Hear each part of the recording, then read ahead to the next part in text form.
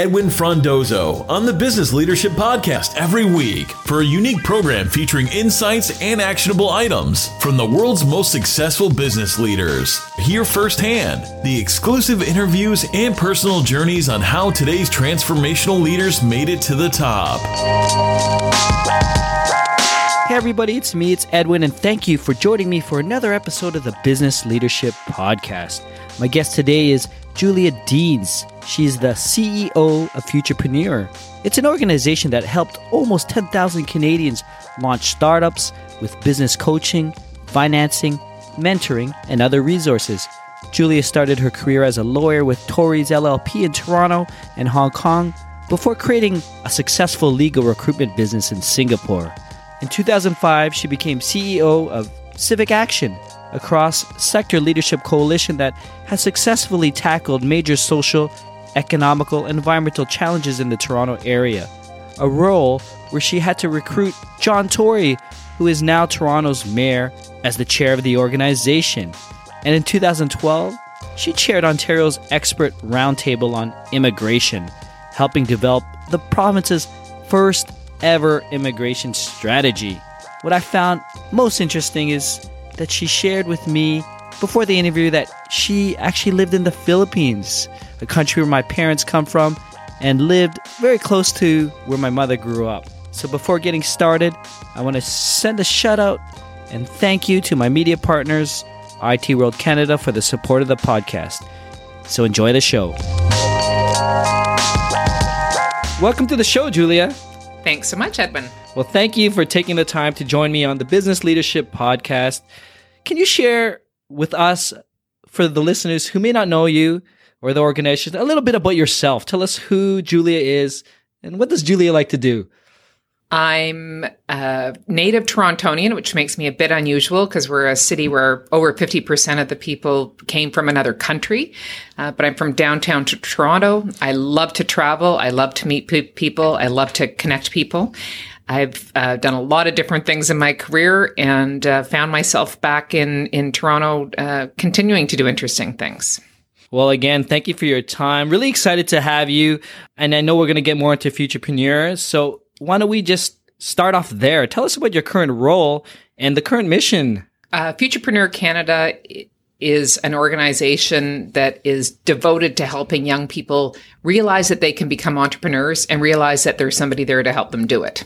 And that's our mission. And I'm the CEO. We're a staff of about 95 spread across 15 locations in Canada. So we're truly coast to coast. So as an entrepreneur who's also involved in the startup scene where I mentor, volunteer, and support, I'm truly amazed with the amount of support and focus that is currently happening now.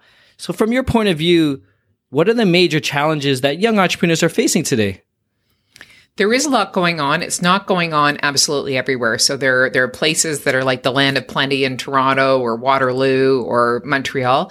But there are a lot of places where there isn't as much activity. So we need to look at all those spots as well. I think what's really exciting is that more young people are seeing entrepreneurs and thinking that maybe that's something they can do, but they still have real barriers in having the confidence to take that first step. And then once they decide to take that first step, they maybe not know what to do. They don't have the skills. A lot of us have gone through school without having any financial management training, no coding or things that might be helpful for entrepreneurs. So the first part of the journey can be a little bit tricky, just getting your confidence together and either developing the skills or finding people who can help you learn those things and help you with those aspects. What has been successful providing these confidence to entrepreneurs that pass the 3-year mark, the 5-year mark, from your experience? So that's for growing entrepreneurs. A huge part is making sure they get a good start. So lots of people have business ideas. The ones who decide to take it forward usually need quite a lot of help to develop a plan that's actually going to work out for them. Once they get launched, though, it's not all that easy, as you know, better than a lot of people, especially in the second year. It can be really, really tough. So one of the things we do is match people with a volunteer mentor for up to 2 years. And that person's there they're not interested in your business financially. They're just interested in making you successful and making your business successful. And they can help you through those spots where you're starting to lose confidence. Something's not gone right. You need to get things back on track. And mentors are a big part of the growth of any young entrepreneur, I think. 100%. And as I mentioned, I also mentor, and I mentor future entrepreneurs as well. I find the challenges that many entrepreneurs come from is just having that person to bounce things off of. And through the program, is that the number one thing that the entrepreneurs who go through this are looking for? Well, at first they're looking for someone to help them figure out, how do I bring my business idea and actually open the doors and have a start?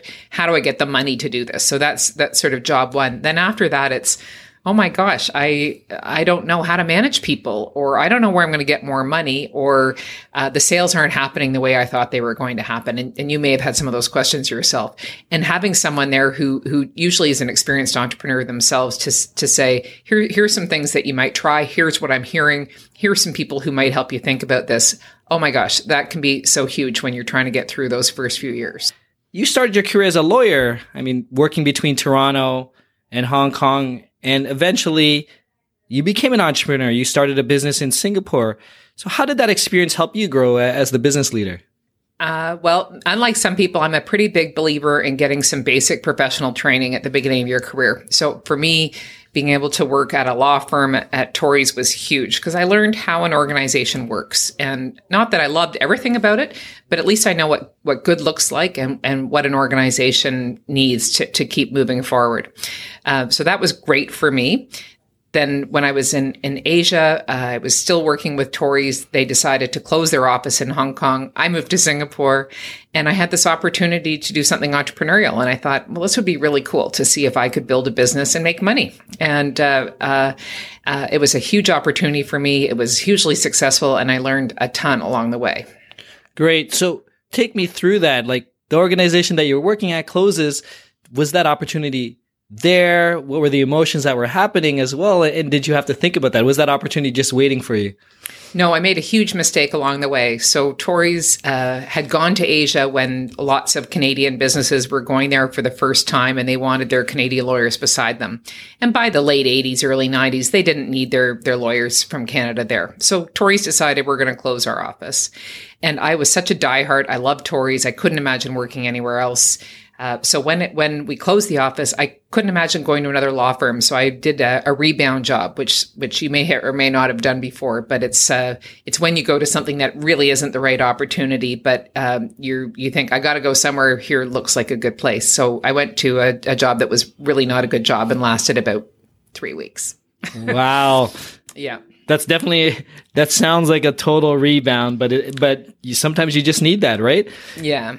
So we were living in Hong Kong. Then the handover happened when China took back Hong Kong, big changes. And we had an opportunity to move to Singapore. And I moved there and I phoned the leading legal recruiter back in Hong Kong and said, here I am in Singapore. What should I do? And he said, oh, great. You'll be on a plane every week going to other countries because nobody actually practices law in Singapore if you're foreign. He said, or you could open our offices for us in Southeast Asia.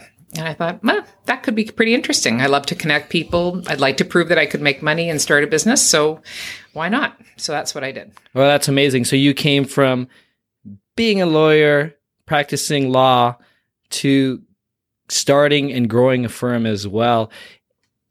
Running Futurepreneur, an organization that helps entrepreneurs, do you see a lot of the challenges that you had as well when you reflect back?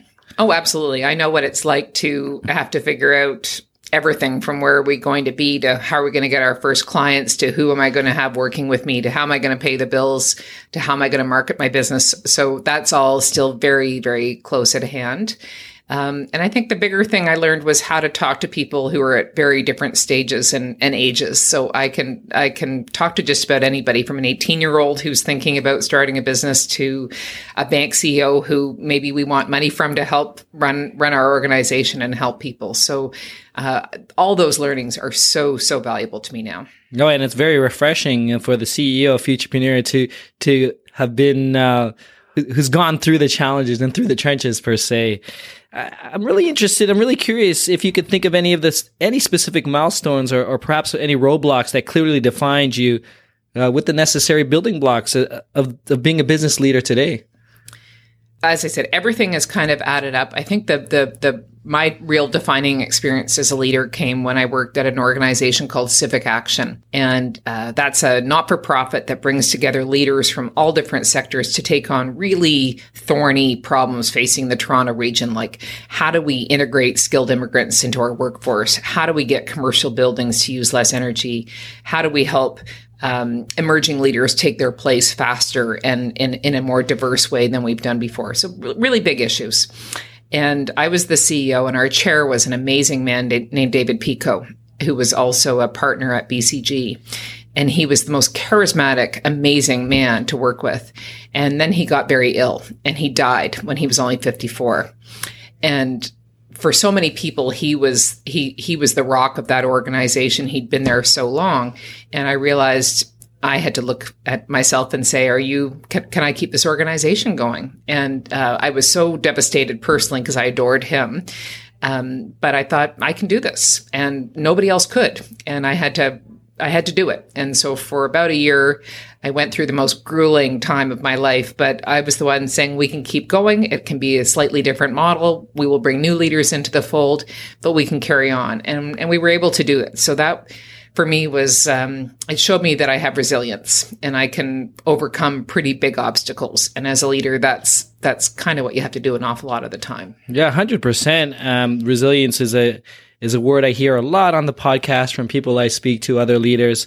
And with regard to Civic Action, not only were you leading this non-for-profit, you were working with leaders across the country, correct?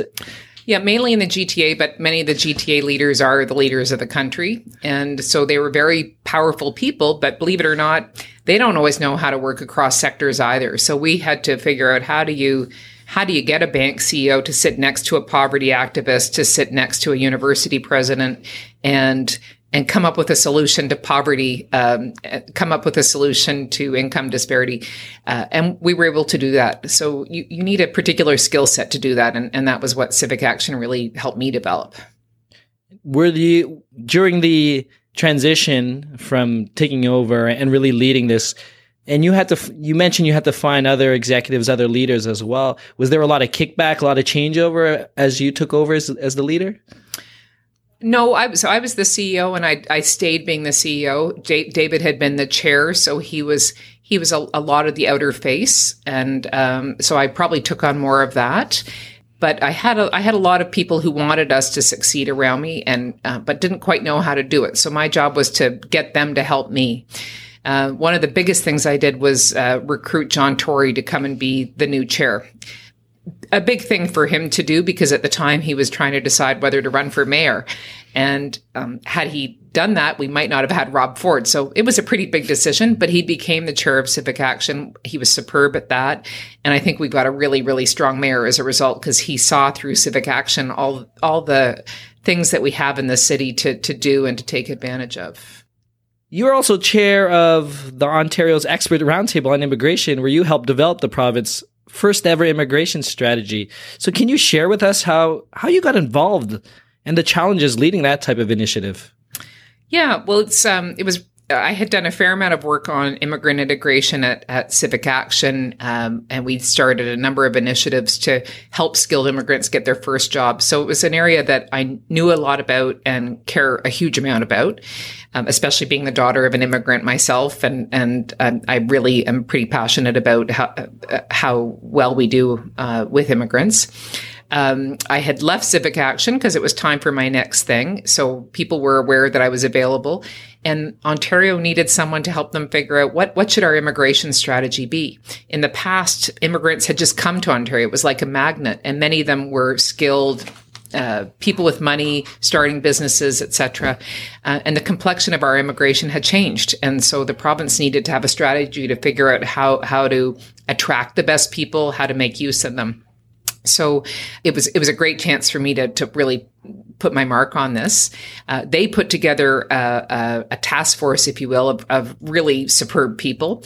And my job was to get those people all to work together and to contribute. And they were so good that wasn't hard. The hardest thing was figuring out how do we interact with the government, because they had certain things they wanted to do, certain limitations, and they could very well have turned around and said, thank you so much for your report. Goodbye. But instead, they really embraced it because we worked so well with them along the way. They took the strategy and adopted it almost whole scale, and then they introduced legislation to enshrine it. So it was a pretty big success. Julia, the list does not end in terms of your involvement with non-for-profits. You're working with International Women's Forum Canada, which is an organization that has a mission to bring together accomplished women across Canada to develop and exercise women's leadership and to leverage our global network. So I'm interested to know how this organization, how you feel, is it helping other women grow as a leader? Well, it was started when women leaders were pretty few and far between, and it was designed to create networks of those leaders. And it's done a pretty good job of that. But now the challenges are a little bit more nuanced. How do we help women who have shown that they're leaders exercise that leadership in other places? And a big part of that is being on boards of companies. And in Canada, we still have an awful lot of companies that have all male boards or boards with one or two women. And the evidence is pretty clear that your organization's not going to do as well as it would if you had more women on your board. We have women who want to serve on boards. So a big part of our mandate is encouraging and equipping women leaders to play a more active role on boards, and trying to make a case for that with the boards to say, go out and find women. You no longer have the excuse that there aren't any talented women available. That's just nonsense. And so that's part of the mandate that really excites me. The other is to bring along women leaders and to help them get into more senior roles faster than they might if they don't have our help. So it's pretty exciting work, and it's connected with similar organizations all around the world. So we can learn from our sisters in other countries and help our Canadian women to achieve more. No, it's interesting, the challenge. And just talking a little more, I had a discussion with another woman leader, and she talked about women executives. It was Eva Wong. She's the co-founder of one of the fintech companies here. She was one of our diversity fellows when I was at Civic Action, which is, I know her well. So in her podcast, when I interviewed her, she talked about, and maybe you have some thoughts on this, executives or boards, it's not that people may want diversity, but everyone's busy, so they just end up filling the role. And she's very an advocate of just making sure, being top of mind, that you need to fill these roles with women and do that. So is it more so that women have to speak up more, just be top of mind, or is it coming from both sides now? I think it's coming from both sides, and you're right, and she's right. So often when people are looking to fill a board seat, they turn to people they know, or they turn to people they know and say, who do you know? And the people they know are the people they saw in the last week. And if they look like them, then that's who you're going to get. So I think there's an onus on people of color and women and other people who are underrepresented to put their hands up and say, here I am. And if there are avenues to get to those board seats, to get into those avenues. And one great example is diversity on board, which is a roster of qualified people of color willing to serve on boards of every size. And similarly, if you're a board, to say, maybe we need to go a step further and look at some unusual suspects for our board and get some help to do it. Maybe you're a big board and you can afford to hire a recruiter. Great. Maybe you're a not-for-profit board like ours, and you have to reach out a little beyond your traditional networks and say, we have a board role. Here's the sort of person that you're looking for. Can you help? And my experience is, if you ask people to share their networks, they do it, but you really have to just go out and ask. Right. No, it's something that I'm becoming more aware of, a little more passionate about, especially with the Business Leadership Podcast, having a young daughter, almost turning 1. And I want to show her that in her world, it's all equal. by the time we get there, or it's very easy to get into these roles. And it's something that I'm thinking about, and maybe I never thought about it. And I always thought I was a diverse person the way I thought. And it's just coming closer to home, I guess, for me. Yeah. For us, we had, I think there was one woman on my board when I joined Futurepreneur, and we now have a slew of amazing women, including one who's a young entrepreneur, Devin Brooks from BC. She started the Blow hairdry bars. And she's amazing. She's a mentor to a number of our futurepreneurs. And she was, I think, 28. And I said, I'd love to have you on the board. Love to have your perspective. And boy, fresh energy. Everybody loves having her on the board. And she's just stepped right up. And it's huge for us to get that perspective in how we lead the organization. Who are your biggest influences when it comes to business leadership? Well, David Pico, who, as I mentioned, was the founding chair of Civic Action, and he was huge because he was a role model in being extremely successful in business. He was a senior partner at BCG, the Boston Consulting Group. But if you met him to talk about arts festivals or integrating skilled immigrants, he was an expert on that too. So it made me realize that as a business leader, you can do what your job says, and then you can also use your brain and the people around you to help your community in really powerful ways. And so that's made me pretty good about sharing my own time and resources, but also not being shy about asking business leaders to do that themselves. Ratna Medvar is another person I met through Civic Action. She just became a senator, but she came to Canada as an immigrant, Indian immigrant from Iran via Germany.